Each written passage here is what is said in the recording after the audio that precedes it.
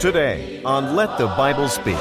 When any organization loses sight of its mission, it loses its way. The same is true for the church. Why do congregations of the Church of Christ exist? We'll explore that from God's Word next on Let the Bible Speak.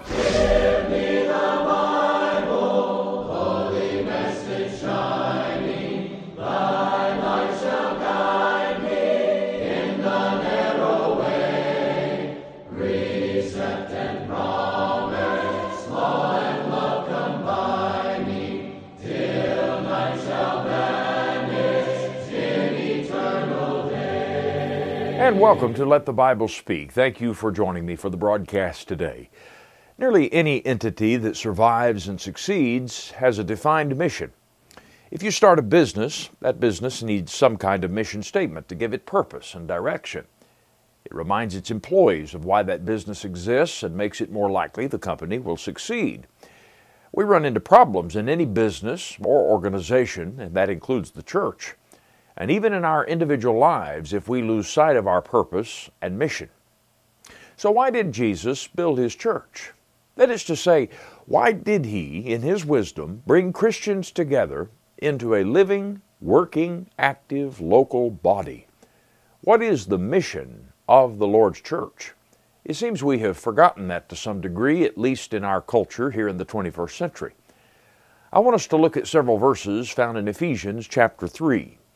The Apostle Paul has shown how Christ Jesus built His church, including Jews and Gentiles within it, and revealed its plan and purpose. He writes beginning in verse 7, "Whereof I was made a minister according to the gift of the grace of God, given unto me by the effectual working of His power. Unto me, who am less than the least of all saints, is this grace given, that I should preach among the Gentiles the unsearchable riches of Christ, and to make all men see what is the fellowship of the mystery, which from the beginning of the world hath been hid in God, who created all things by Jesus Christ, to the intent that now unto the principalities and powers in heavenly places might be known by the church the manifold wisdom of God, according to the eternal purpose which He purposed in Christ Jesus our Lord." So the church is the result of God's foreknowledge and God's planning. And Paul says the church's very existence declares the wisdom of God to all. We should never forget the mission of the church of the Lord Jesus Christ, and we dare not divert its focus away from that which Christ intended for it to accomplish in this world. So we're going to talk about the mission of the church in just a moment after a song from the congregation. On bended knees I pray, before I start the day, I ask for help along the toilsome, weary way, for help to run my race, for trials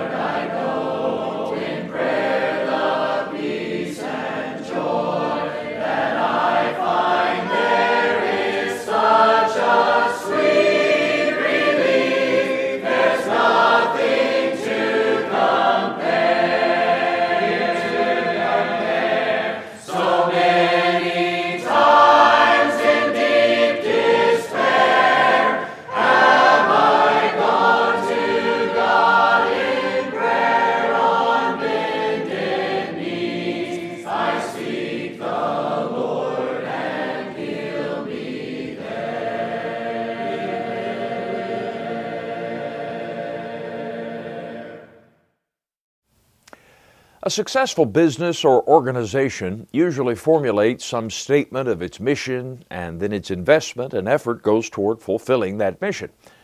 Some great companies have been built around a philosophy or mission. For example, the online sales giant Amazon has as its mission statement, "It is our goal to be Earth's most customer-centric company, where customers can find and discover anything they might want to buy online." eBay said that they want to provide a global trading platform where practically anyone can trade practically anything. And then Google began by stating its mission is to organize the world's information and make it universally accessible and useful. Well, it's pretty obvious that all of these companies have, at least to some great degree, succeeded in their missions. Not only do they do on a daily basis what they say they set out to do, any of us who are familiar with them or use their platforms would immediately associate those characteristics with their name or brand. That's a successful mission statement, and that statement has in effect made them successful, adhering to that statement. Well, we want the church to succeed, of course, but succeed in what? Why is the church here? What is it all about? Well, thankfully, you and I don't need to come up with a mission statement for the church. The Lord and His apostles already took care of that for us. It doesn't take a collaborative team or an agency or a boardroom filled with bright executives to craft a mission statement for the kingdom of Christ. The kingdom of Jesus was given its marching orders, its business plan, its mission statement 2,000 years ago by the head of the organization himself, and that is King Jesus.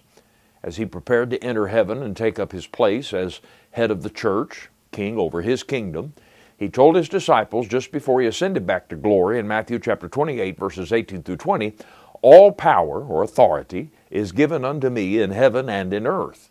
Go ye therefore and teach all nations, baptizing them in the name of the Father and of the Son and of the Holy Ghost, teaching them to observe all things whatsoever I have commanded you, and lo, I am with you always, even unto the end of the world." Now that great commission given to His disciples, which, by the way, they fulfilled in their own day, according to Colossians 1 verse 23, but that great commission encapsulates the purpose of the church even today. Jesus' own mission to earth was so succinctly stated to Zacchaeus in Luke chapter 19 and verse 10, when He said, "For the Son of Man is come to seek and to save that which was lost." Now that's why Jesus left the portals of heaven and came to earth. His birth, His life, His deeds, His miracles, His words, His death, His resurrection, all were ultimately to accomplish His stated mission of seeking out and saving those who were lost in sin and thus condemned. He didn't come to be a political revolutionary, although some mistakenly thought so. He didn't come to found a charity or to simply make the world a brighter place to go to hell from, though He certainly, as the light of the world, made the world a better place. Jesus came to seek and to save that which was lost. And He told His disciples that He would build His church upon returning to heaven, and that their mission would be to take the testimony of His death, burial, and resurrection to the lost world.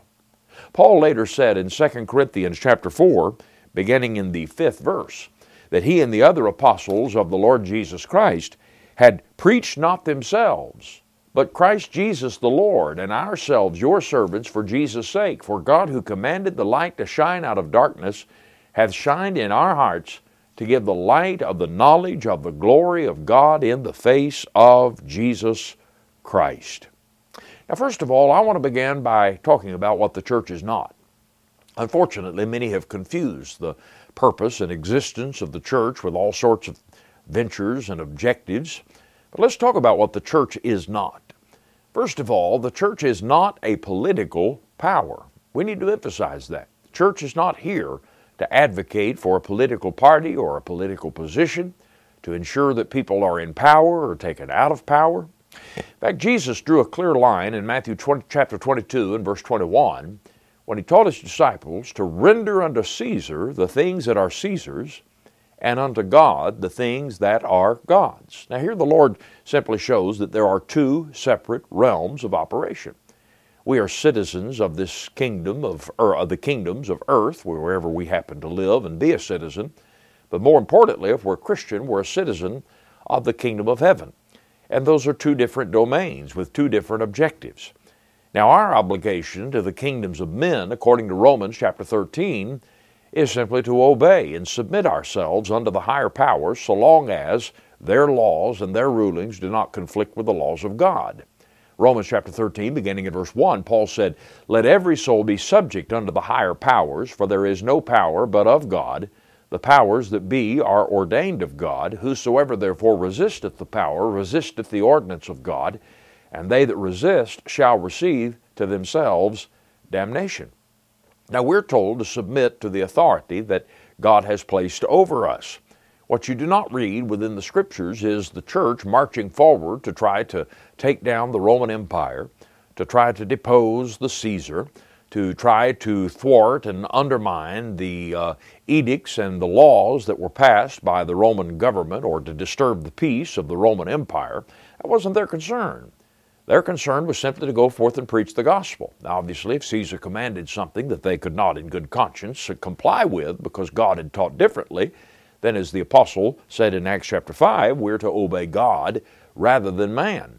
But we don't see the apostles marching forth to try to effect change in the world through political means. That was not their concern, and it's not the church's mission to be a political organization. Second of all, the church is not a social reform institution.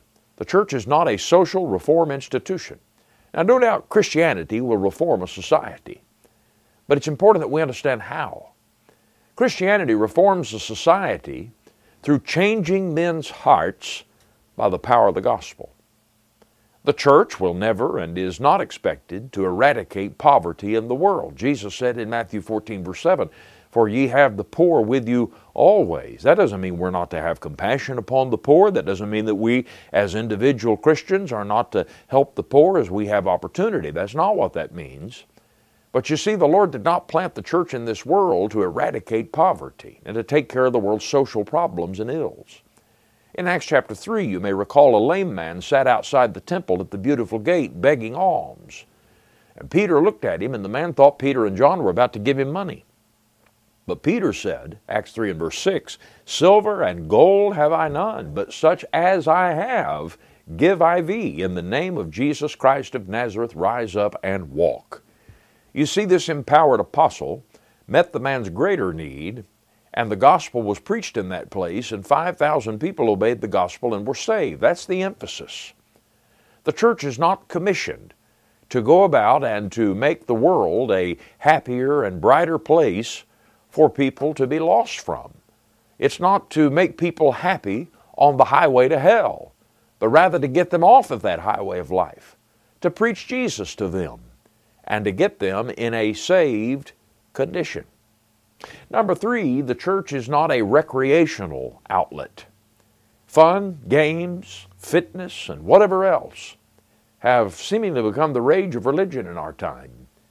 Many churches not only preach what has been called a social gospel, they preach a sensual gospel as well. By that I mean they appeal to the petty and carnal appetites of people in order to bring people in and to pack their pews. Now, friend, there's a time and a place for Christians to eat together, to enjoy each other's company on a social level. That's a wonderful thing. I'm not against that. And the church, in fact, profits by having people together and enjoying that kind of social interaction. But the priority of the church is not recreational enjoyment. And never is the church commissioned to provide an outlet for entertainment and recreation and sports and so forth for the people of this world, or even for its own. It's nearly impossible for me to imagine churches of the first century organizing ball teams, chariot races, building fitness clubs, putting on concerts, building banquet halls, and employing theatrical devices to get people to listen to the gospel. Can you honestly imagine that? They associated with each other from house to house. They showed hospitality to each other and others, and that's wonderful yet today. But their mission and their work were serious business. They didn't compete with one another and try to come up with one gimmick after another to draw people to their assemblies. They went everywhere, the Bible says, preaching the Word. The Apostle Paul reminds us in Romans 14 and verse 12, "For the kingdom of God is not meat and drink, but righteousness and peace and joy in the Holy Ghost." You see, that's really what the mission of the church is all about. Paul said to the church at Philippi in Philippians chapter 2, verses 15 and 16, that ye may be blameless and harmless, the sons of God, without rebuke, in the midst of a crooked and perverse nation, among whom ye shine as lights in the world, holding forth the word of life. He wrote in 1 Timothy chapter 3 and verse 15, Timothy, if I tarry long, that thou mayest know how thou oughtest to behave thyself in the house of God, which is the church of the living God, the pillar and the ground of the truth. Now, first of all, the church's mission is to declare the truth to the world. The church is here to preach the gospel, to save those who don't believe by preaching the gospel so they can hear it, believe it, and obey it. Friend, isn't it time for the church to simply be the church and to stop trying to be everything else that God never intended or appointed the church to be? Can you imagine what we might accomplish if we spent as much money, dedicated as much of our time and energy to simply getting out and preaching the truth to a lost and dying world as we do building gaudy, impressive buildings, family life centers, gymnasiums, theaters, and on the list goes? Just a simple place to come together and worship and go forth from that place to every corner of our communities and ultimately to the four corners of the earth to tell others about Jesus Christ and His truth. Now, friend, that's what it's all about. Now, all of this other stuff that has come to characterize church and Christianity over the past, particularly, I would say, 50 years, that's not what it's about. 1 Corinthians 1 verse 21, it pleased God by the foolishness of preaching to save them that believe. That's what it's about, friend. The church's number one mission is to preach the gospel, not to draw people in to hear it, but to go to them and preach it. But notice what else Jesus told the disciples in Matthew 28 verses 19 and 20. He said, Go ye therefore and make disciples of every nation, baptizing them in the name of the Father, the Son, and the Holy Spirit, teaching them to observe all things whatsoever I have commanded you. It is the responsibility of the local church to save the lost and then train the saved. How do we strengthen disciples? How do we edify the church? Jesus said by teaching them. Teaching them what? To observe all things that Christ has commanded. Any church that is pleasing to God and fulfilling its God-given mission is a church that is started by the Word. Listen to this. It is a church that is started by the Word, it preaches the Word, it is grounded in the Word, and it lives the Word. It's all about upholding the Word of God to a lost world, maintaining the church by the Word of God, and thus serving as the pillar and ground of the truth of the Word of God. The church's mission is also to mutually care for itself. 1 Corinthians chapter 12, verses 24 through 27, Paul said, For our comely parts have no need, but God hath tempered the body together, having given more abundant honor to that part which lacked, that there should be no schism in the body, but that the members should have the same care one for another. And whether one member suffer, all the members suffer with it, or one member be honored, all the members rejoice with it. Now, ye are the body of Christ, and members in particular. You see, the church is a body of believers united by mutual faith in Christ Jesus, and that body is to live and function as a body, to care for, encourage, support each other as we make our way through this world to our eternal home. And that goes back to this idea of the major reason why you need to be a faithful, accountable, and active part of the local church and find your place within that mission. And then fourth, the local church exists to glorify God in all of these things we've talked about. Paul said, Unto Him be glory in the church by Christ Jesus throughout all ages, world without end. Ephesians 3 and verse 21. Now that's the bottom line. That's what it's about. The local church does not exist to make a name for itself in the community, to acquire or yield political or any other kind of power, to become rich and prosperous, to operate like some sort of a business or worldly organization. The work assigned to the church by King Jesus is not such that the church can point to itself and boast of all that it does in the world. Its mission, purpose, and design is solely to bring glory to God by upholding His truth, bringing souls to Him, and thus enlarging the kingdom of His Son, and preparing people to spend eternity with Him in heaven. Friend, that's the mission of the church in a nutshell. But last, I want to mention the all-sufficiency of the local church. The local church is God's means and medium of accomplishing this work that's assigned to His people. The early church, they knew nothing of parachurch organizations, missionary societies, denominational organizations, and hierarchy. The early church didn't consist of any of those things. You won't read of any of that within the New Testament.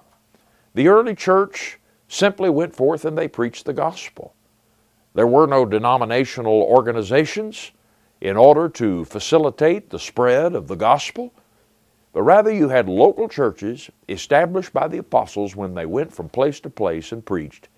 And those local churches stood as lighthouses within those communities of lost people and drew people to the Christ by the preaching of the gospel. The Lord in His wisdom designed the church to be sufficient, to be able to do the things that God purposed for it to do. And when it is structured and it operates according to the teaching of God's Word, when it uses this book as a pattern for its work, its worship, its organization, its doctrine, it needs nothing besides a group of people banded together in a local congregation who set about to fulfill the mission that the Lord gave them, and that's to preach the Word, to hold forth the Word of life, to bring glory to God by bringing souls into the kingdom of His dear Son. And the gospel being preached has the power to do that if we will faithfully preach it and uphold it and live it in the communities in which we live. That's the mission of the church. And God help us to remember that and to never prostitute the church into things that God never intended for the church to be. Often here we are filled with such sorrow when loved ones are taken away. But there's coming a happy tomorrow. We'll join them in heaven to stay. Till the Lord comes, we'll keep on believing and trusting the Lord all the way. When the trumpet shall sound, we'll be leaving. We'll move to our new home that day. Heaven will be so grand. With my dear Lord, deliver me. With all the saints who come before, all of the sights we then shall see. Then we shall be at home at last. When we shall reach that golden strand, we'll come and go over there. No heaven will be so grand.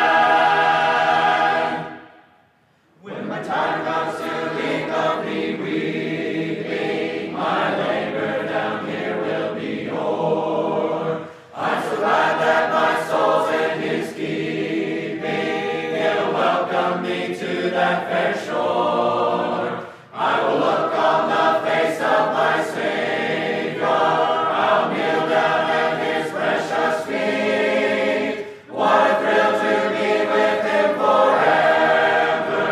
The fellowship will be so sweet. Heaven will be so grand. With my dear Lord, we'll ever be. With all the saints who come before, all of the sights we then shall see.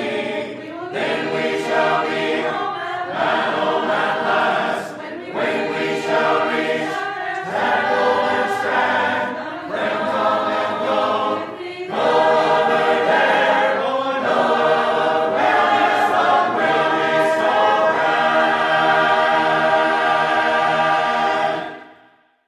Subscribe to our YouTube channel to see all of our past broadcasts, plus extra videos including Let the Bible Speak classics all the way back to the 1960s. And get new updates, go to YouTube and search for Let the Bible Speak TV. If you've watched Let the Bible Speak for very long, you know that first of all, we're not here to make money because we never solicit a dime from our viewers and we never charge anything for the things that we offer here. We're not here to advocate for a political position or a political party. Politics are not our concern here, and so we don't dabble in politics on this program. We're simply here as an outreach of the Church of Christ in your community to preach the gospel, nothing more and nothing less. To point men and women to Jesus Christ and Him crucified and to His holy word, the new covenant, to search for the way that He has laid out for us to follow. That's our objective. That will always be our objective here on this program, and we're thankful that you've chosen to join us to study the Bible from week to week, and if this is your first time to watch Let the Bible Speak, I hope that you'll make it a part of every week. Record us if you don't get up at this particular hour on a regular basis, or you can also follow us online, and so we hope that you'll do that. If you'd like a copy of today's lesson, we'll be glad to send you a free printed transcript. Simply ask for the lesson, The Mission of the Church, and we will get that on its way as soon as we can. It's free of cost. Also, you can find other resources, past videos, and broadcasts on our website, ltbstv.org. And be sure to reach out and follow us on social media such as Facebook and YouTube. We'd love to connect with you there. Thank you for joining us today. I hope you have a wonderful week ahead and that you'll make an appointment, if the Lord wills, to join me back here for another time of Bible study next time. Until then, may God's richest blessings be with you. Let the Bible Speak is brought to you by the Church of Christ. For more information, including our past broadcast and sermon transcripts, visit ltbstv.org.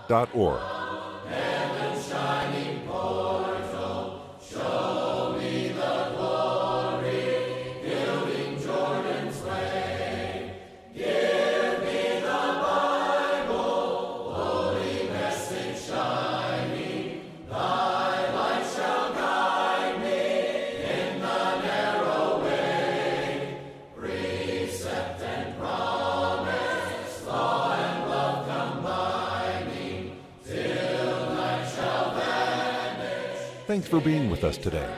Join us next time for Let the Bible Speak.